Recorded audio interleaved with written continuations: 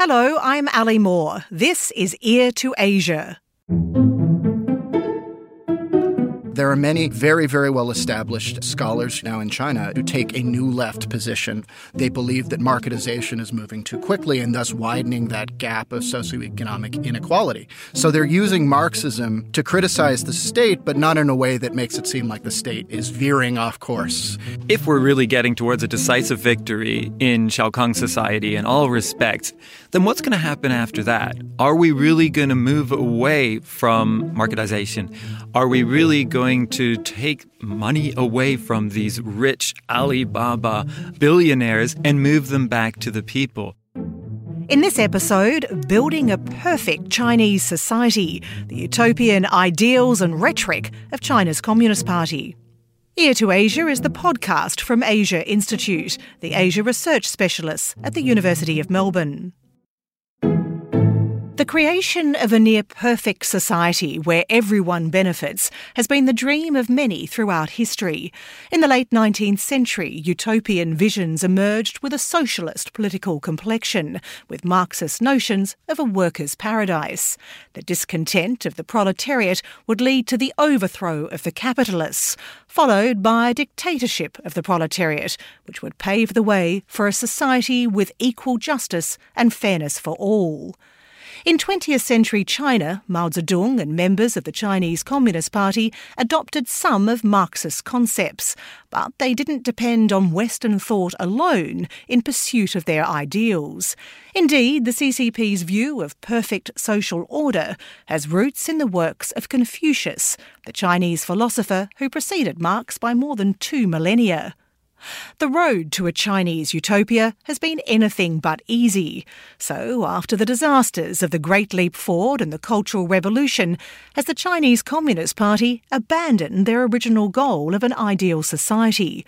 Are the capitalism-friendly economic reforms that were initiated by Deng Xiaoping a permanent replacement for Maoist communism? Or does the CCP, under current leader Xi Jinping, view their current path as a necessary detour on the road to some version of Maoist perfection?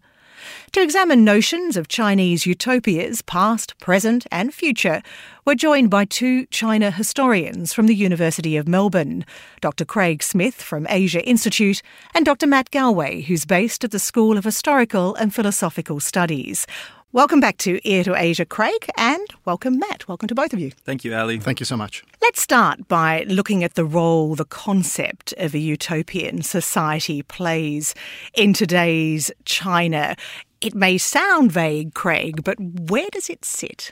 Well, I don't think that the Communist Party has tried to drop this goal of working towards a utopia at all. I mean, of course, they are still the Communist Party, so one of the most important elements of their legitimacy is this route to a communist utopia. Of course, in China, they call this utopia datong. So as you said earlier, the term, at least in the concept, come from a Confucian background. But the Communist Party, to maintain this legitimacy, really needs to figure out where we are on this path and what stages we need to go through, to proceed through, to get to this utopia. In many ways, can you argue that datong is the raison d'etre of the Communist Party? It is there to lead the people to this better place. Well, I'd certainly say so. The concepts of like Xiaokang and datong were kind of bridges for Mao to engage with Marxian theory when he was a student. And in much of his rhetoric and much of the kind of raison d'etre of the party, or the modus vivendi, it's this idea of progressing through stages on towards a great communist society. Mao even used the term in his writings, datong, in reference to progressing to communist society. But you mentioned Xiaokang. Now explain to us what Xiaokang is. So essentially, Xiaokang is a more prosperous society. I've always kind of viewed it within the Communist Party's view as kind of a bridge or a stand-in for the steps towards datong. Obviously, they don't make explicit references to it during Mao's time, but nowadays it's kind of moved in and replaced it since Deng Xiaoping brought it up explicitly in 1979.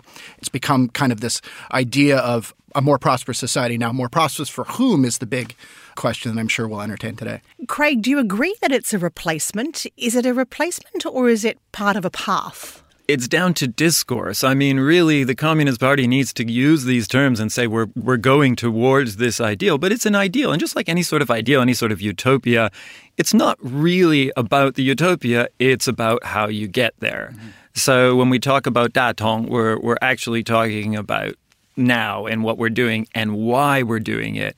So in that respect, it's important as a justification for what's done today. And let me ask you, I mean, utopia, the literal definition, no place, it's not defined, it's fictional. In Chinese society, is Datong defined? Well, yes and no. So the original idea of Datong comes from a Confucian classic, right? But there's only one paragraph on Datong because how much do you really need to describe the utopia? You know, there are no borders, there are no walls, there's no poverty, everything's wonderful. At least in the classical sense, it wasn't really well defined. It wasn't defined until the late 19th century at the earliest, at which point Kang Youwei, one of the most important reformers of the late Qing dynasty, wrote a book about it. The book was called Datong Chu, the Book of Datong, or the Great Unity.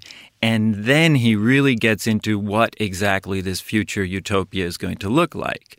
Now, that utopia might not exactly be the same as the utopia that the Chinese Communist Party envisioned, but they have taken his terminology and his use of the path to Datong as their own teleology. So it hasn't really replaced Marxist thought. It's just given it a kind of terminology to use. And a terminology, I mean, it's interesting if you look at Xi Jinping and the number of times that he's mentioned Shaokang in recent speeches, but it's not in any way, as you've just said, a purely communist concept. And in fact, it goes all the way back to the Book of Rights. That's right. So the Book of Rights, it was actually compiled in the Han Dynasty, so about 500 years after Confucius. The Han Dynasty started about 200 years BC and went to 200 years AD. And you probably have heard that in the Qin Dynasty, which was right before the Han Dynasty, Qin Shi Huangdi, the first great emperor of China, he was really against Confucius and he burned all the Confucius books. So the Book of Rights was a compilation of what people could find, what they remembered. Everything was brought together. So we attribute the idea of Datong to Confucius, but it was only hundreds of years after his death that this was written down as something that he said. And at the same time, you have one paragraph on Datong, and then you have one paragraph on Shaokang. And then we get to Mao Zedong. Matt, how was his process, or what was his process of taking Datong and Shaokang? Well, I guess in the 19-teens, when Mao is living in Beijing and involved in a lot of these radical iconoclastic circles, such as like the New Culture movement and the May 4th movement, he decried Confucius and Confucianism. Yet it was part of his orbit. He was immersed in these classics as a student, even though he had a rural upbringing. He had the path towards social mobility. And it was inseparable very much from his education. So as he engages with these radical ideas from outside, I guess what we would call radical Western thought, such as Marxism, these concepts allow him to engage with ideas of like a communist utopia with a local language or local vocabulary and conceptual terrain to interpret them. And that language provided him and his loyalists, his people who would in the 1940s become his immediate intellectual thrust, they're able to mobilize this vocabulary to recruit people into the party. Now, do we know specifically whether people, gravitated to the parties purely on this, or was it because they were speaking to concrete issues on the ground? That's for another time. But essentially, these terms like Datong specifically allow us to kind of imagine how Mao envisioned communist society taking place in China. And how different was Mao's vision from Marx's vision? Well, I'd say that to talk about Mao in a singularity it's just problematic because there are so many Maos within just the lifespan as his chairmanship of the party.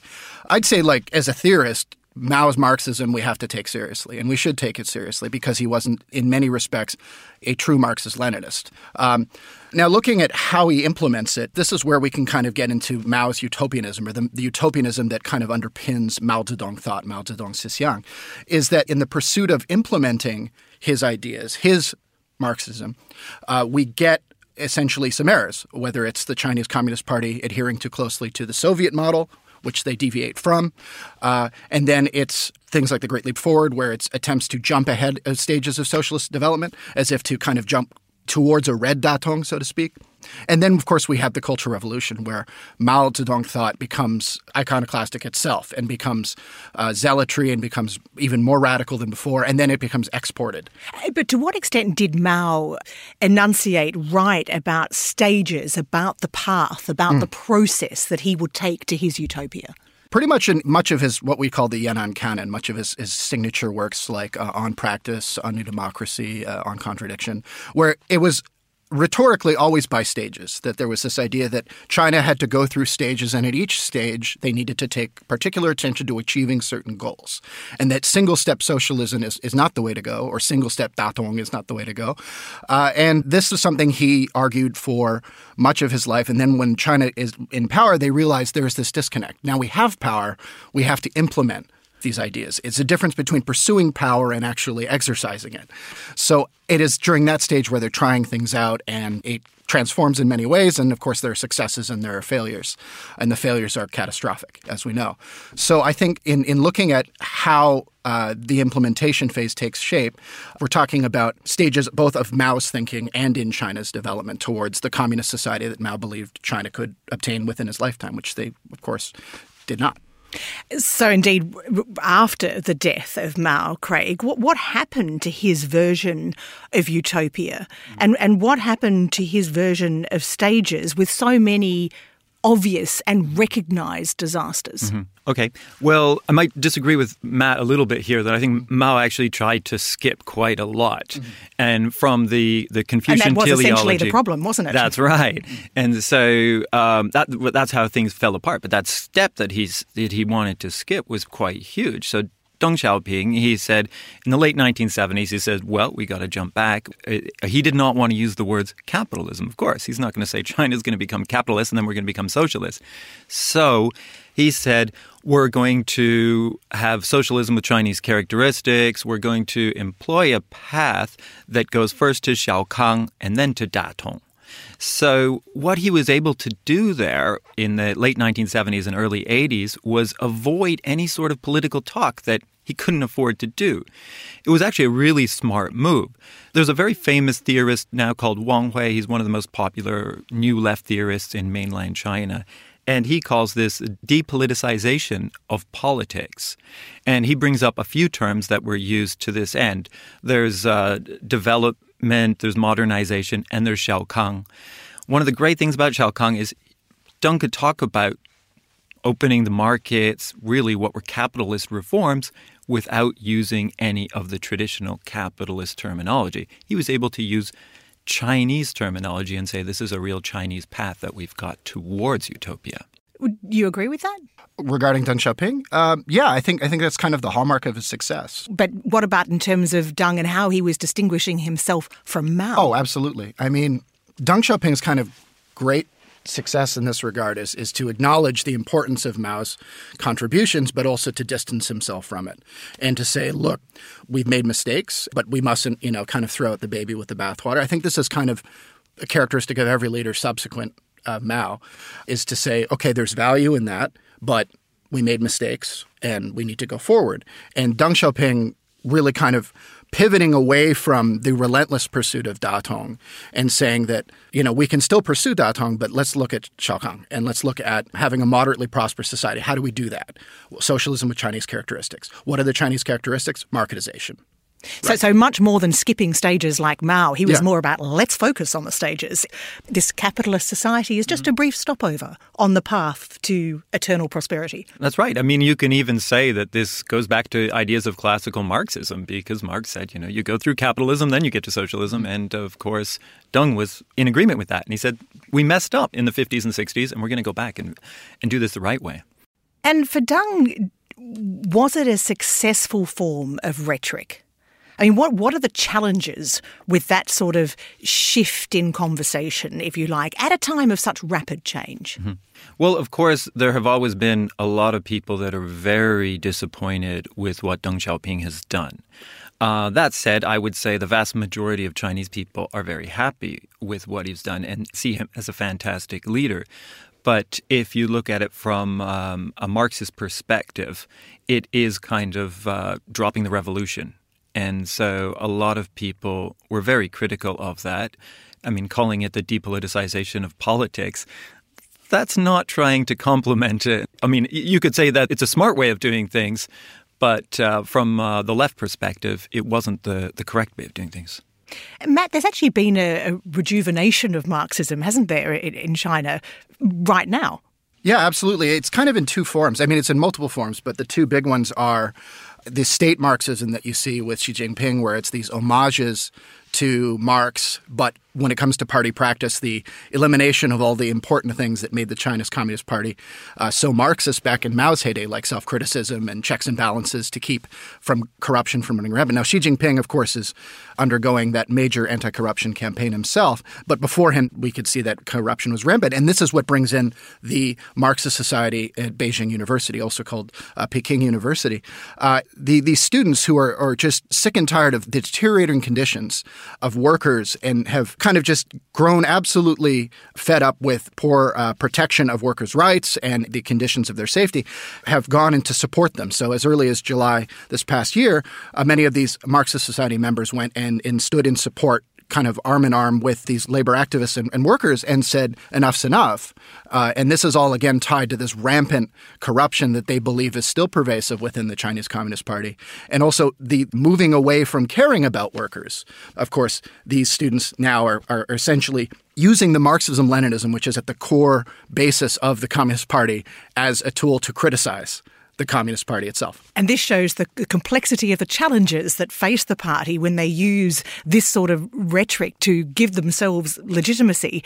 You're listening to Ear to Asia from Asia Institute at the University of Melbourne. I'm Ali Moore, and I'm joined by China scholars Dr. Craig Smith and Dr. Matthew Galway. We're talking about Chinese visions of and work towards a utopian society.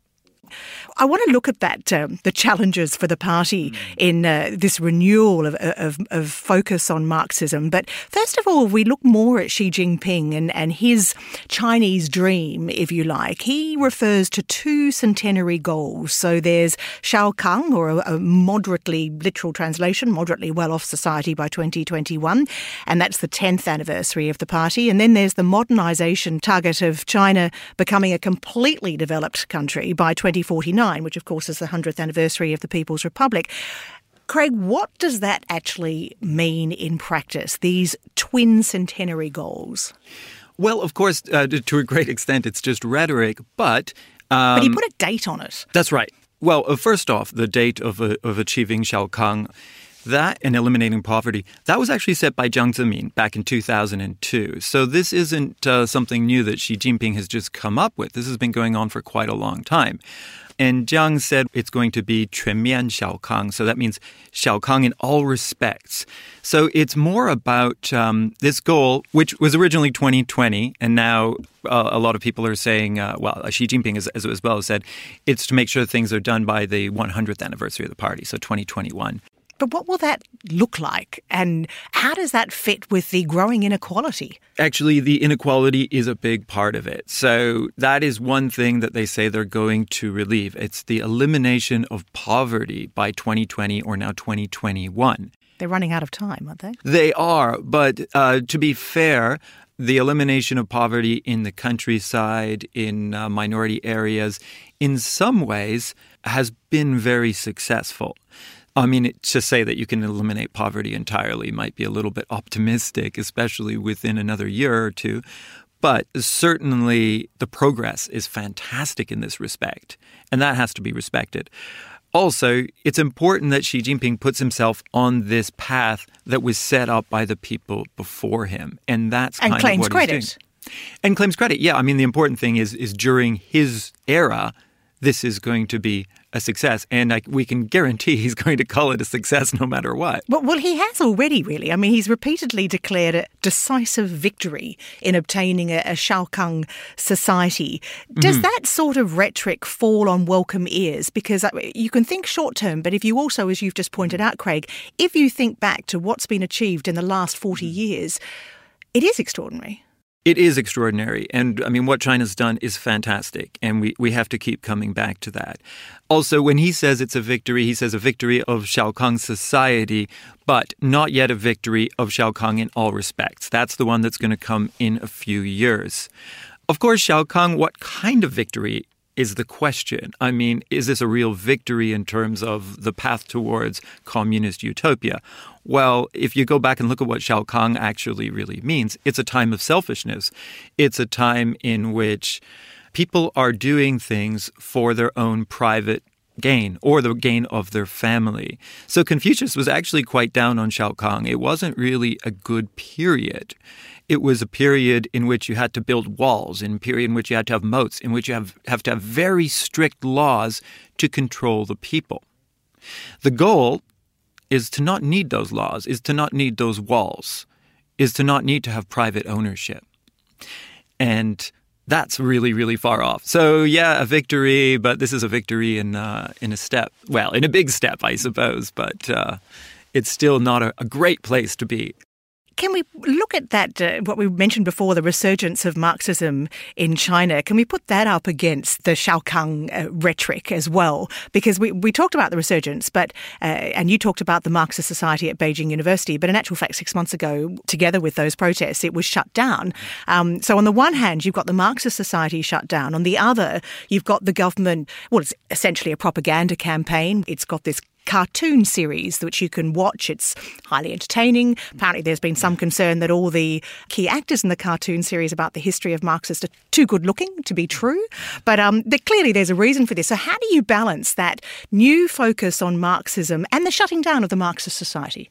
Well, I think the way to do it, or the way that it's getting done right now in China, is through the voices of many public intellectuals, where you have a fine line that you have to tread naturally because you don't want to come off as being overly subversive against the state. But there are many very, very well-established scholars who take a new left position. They believe that marketization is moving too quickly and thus widening that gap of socioeconomic inequality.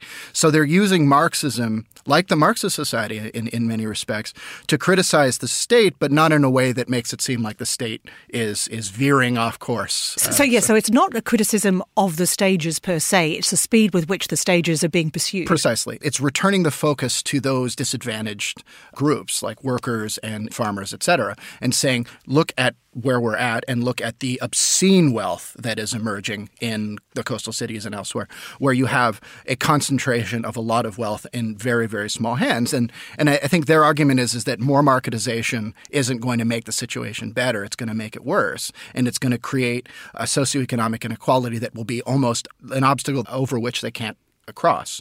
And some of these voices, Craig has already mentioned Wang Hui, have presented some ideas with which we can engage in looking at how to use Marxism, how to mobilize Marxism in a way where you can be critical of the state's pursuit, its economic policy and programs, while not necessarily saying, down with Xi Jinping.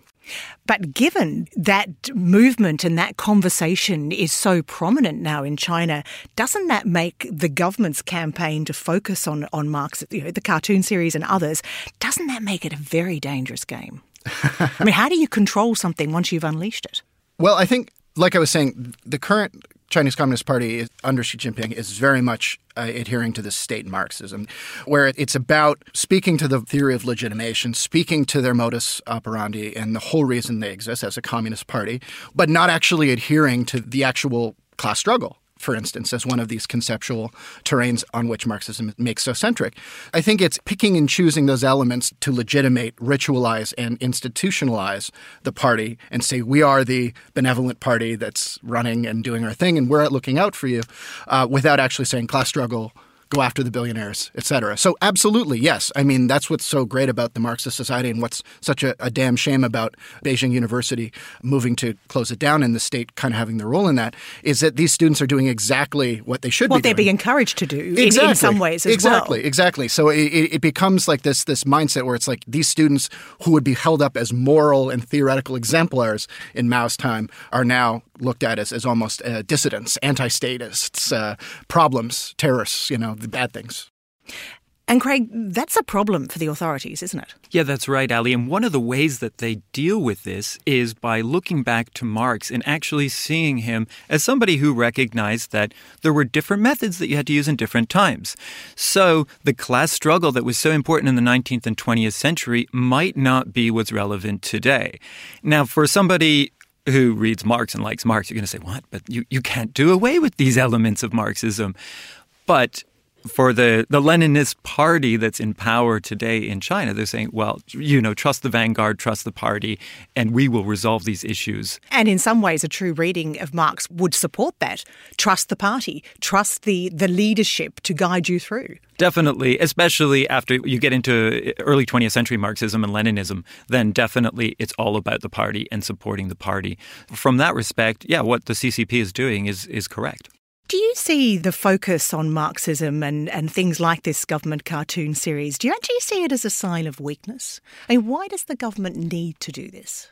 I think that the government still needs to control the discourse. So when you look at creating all this kind of propaganda to support the state, but at the same time controlling the students, arresting the students, locking down labor unions, things like that. Yeah, that can be seen as a sign of weakness, that they're struggling to maintain authority. I mean, to be honest, I think that they're very good at this, and I think that they can keep doing it for a long time. And I think that they can keep building their legitimacy through this kind of discourse. But they are losing a lot of people on the left in China. I mean, this cartoon is a great example of it. I watched the first episode. It's just come out. You can watch it now on YouTube. But I just watched the first one. And I can tell you that it looks like Marx's ideas of class struggle were all based on his love for a girl. So yes, there's a lot about his relationship with his wife and his 7 children, right. as I understand it. Yeah. And Matt, do you agree with what Craig's been saying? I mean, the Chinese leadership has proven themselves to be very good at this, not just in recent times, over a long period. Well, certainly when Craig mentioned the Leninist party in China, it brings to mind the fact that, yes, absolutely, like this kind of two-part phenomenon of the Leninist party in China, which is that of having this very kind of rational bureaucratic feature, which is very much rooted in these authority traditions, and then one that is always fixated on the party, the impersonal party. The thing is that in China, it takes on the personal aspect under Mao and in subsequent generations after him. So it's this idea of, everybody's putting their stamp on the thought of the party and the direction. You got Mao Zedong thought, Deng Xiaoping chimes in, and then eventually you have Xi Jinping thought with socialism on Chinese characteristics, and now he's president for life. So it's this ongoing kind of evolution of it, and this attempt to move away from the more radical or class struggle elements of Marxism and take those elements that again speak to legitimating and institutionalizing and ritualizing the party as the main apparatus. Do the Chinese people, do they believe in Xiaokang as a path to Datong? Do they believe in Datong? I mean, how does the rhetoric fall with the common man? I mean, does anybody really believe in utopia? I think that people believe that we're working towards something much better. That, yes, I think a lot of people do. But of course, the people that believe that the party's doing the right thing and that we are marching towards this utopia, those people are the people who have benefited a lot from what's going on. The people who haven't benefited, of course, they don't see it in the same way. They don't see that we're working towards some sort of datong. This is for the greater masses who really have benefited quite a lot in the last 20 or 30 years. They also are often the ones who in surveys show approval for the new social credit system as well. Can you read anything about the approval for that system internally in China and this move towards a better way, a better life? Well, yeah, actually, when I look back and read the Book of Rights and that chapter on Xiaokang, of course, they didn't have a social credit system and they didn't have facial recognition back then, but they were building walls and they were having all these strict laws and, it was a very strict society. Of course, Xiaokang is supposed to be in the past as well as in the future, right? I think that from that perspective, it makes sense. People will say, well, this is the way we need to go through if we really want things to get better. That makes sense to people. And I think it makes sense looking back to ancient Confucianism. It makes sense if you look at Marxism and, even some liberals today. Every time there's a discussion about putting up video cameras anywhere, we have these same discussions, but it'll make us safer. In some ways, this is kind of a universal thing that we have this kind of dialogue. I can understand why people say the social credit system is good, but there's going to be a lot of people who lose out. Matt, you're nodding.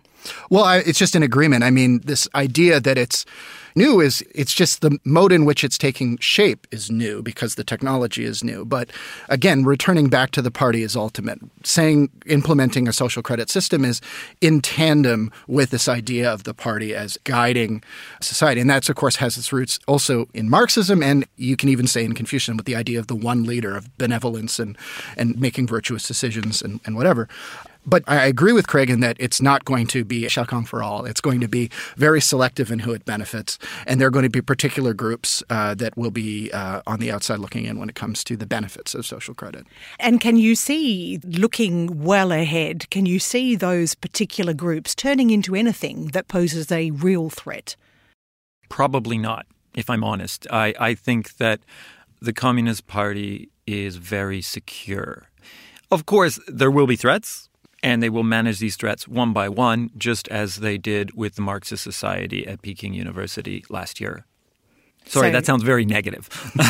But it's also, I think, a pragmatic negativity. It's true. It's the pervasiveness of this party in all aspects, whether it's in the far reaches of the Chinese borderlands or elsewhere.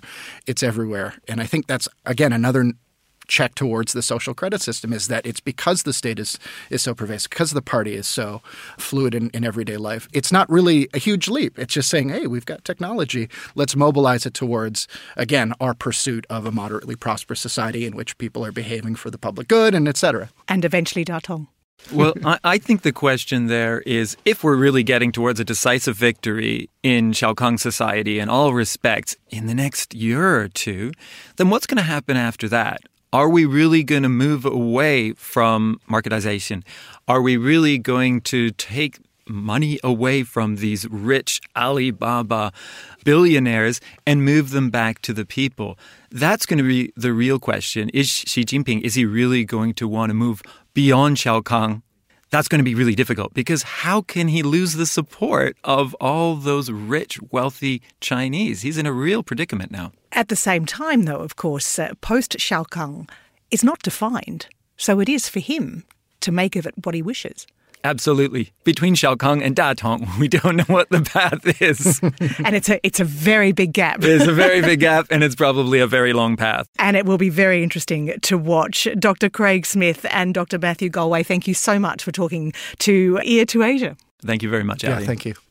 Our guests have been China historians Dr. Craig Smith from Asia Institute and Dr. Matthew Galway from the School of Historical and Philosophical Studies at the University of Melbourne. Ear to Asia is brought to you by Asia Institute at the University of Melbourne, Australia. You can find more information about this and all our other episodes at the Asia Institute website. Be sure to keep up with every episode of Ear to Asia by following us on the Apple Podcast app, Stitcher, Spotify or SoundCloud. If you like the show, please rate and review it on Apple Podcasts. Every positive review helps new listeners find the show. And of course, let your friends know about us on social media. This episode was recorded on the 5th of February 2019. Producers were Eric Van Bemmel and Kelvin Parham of profactual.com. Ear to Asia is licensed under Creative Commons, copyright 2019, the University of Melbourne. I'm Ali Moore. Thanks for your company.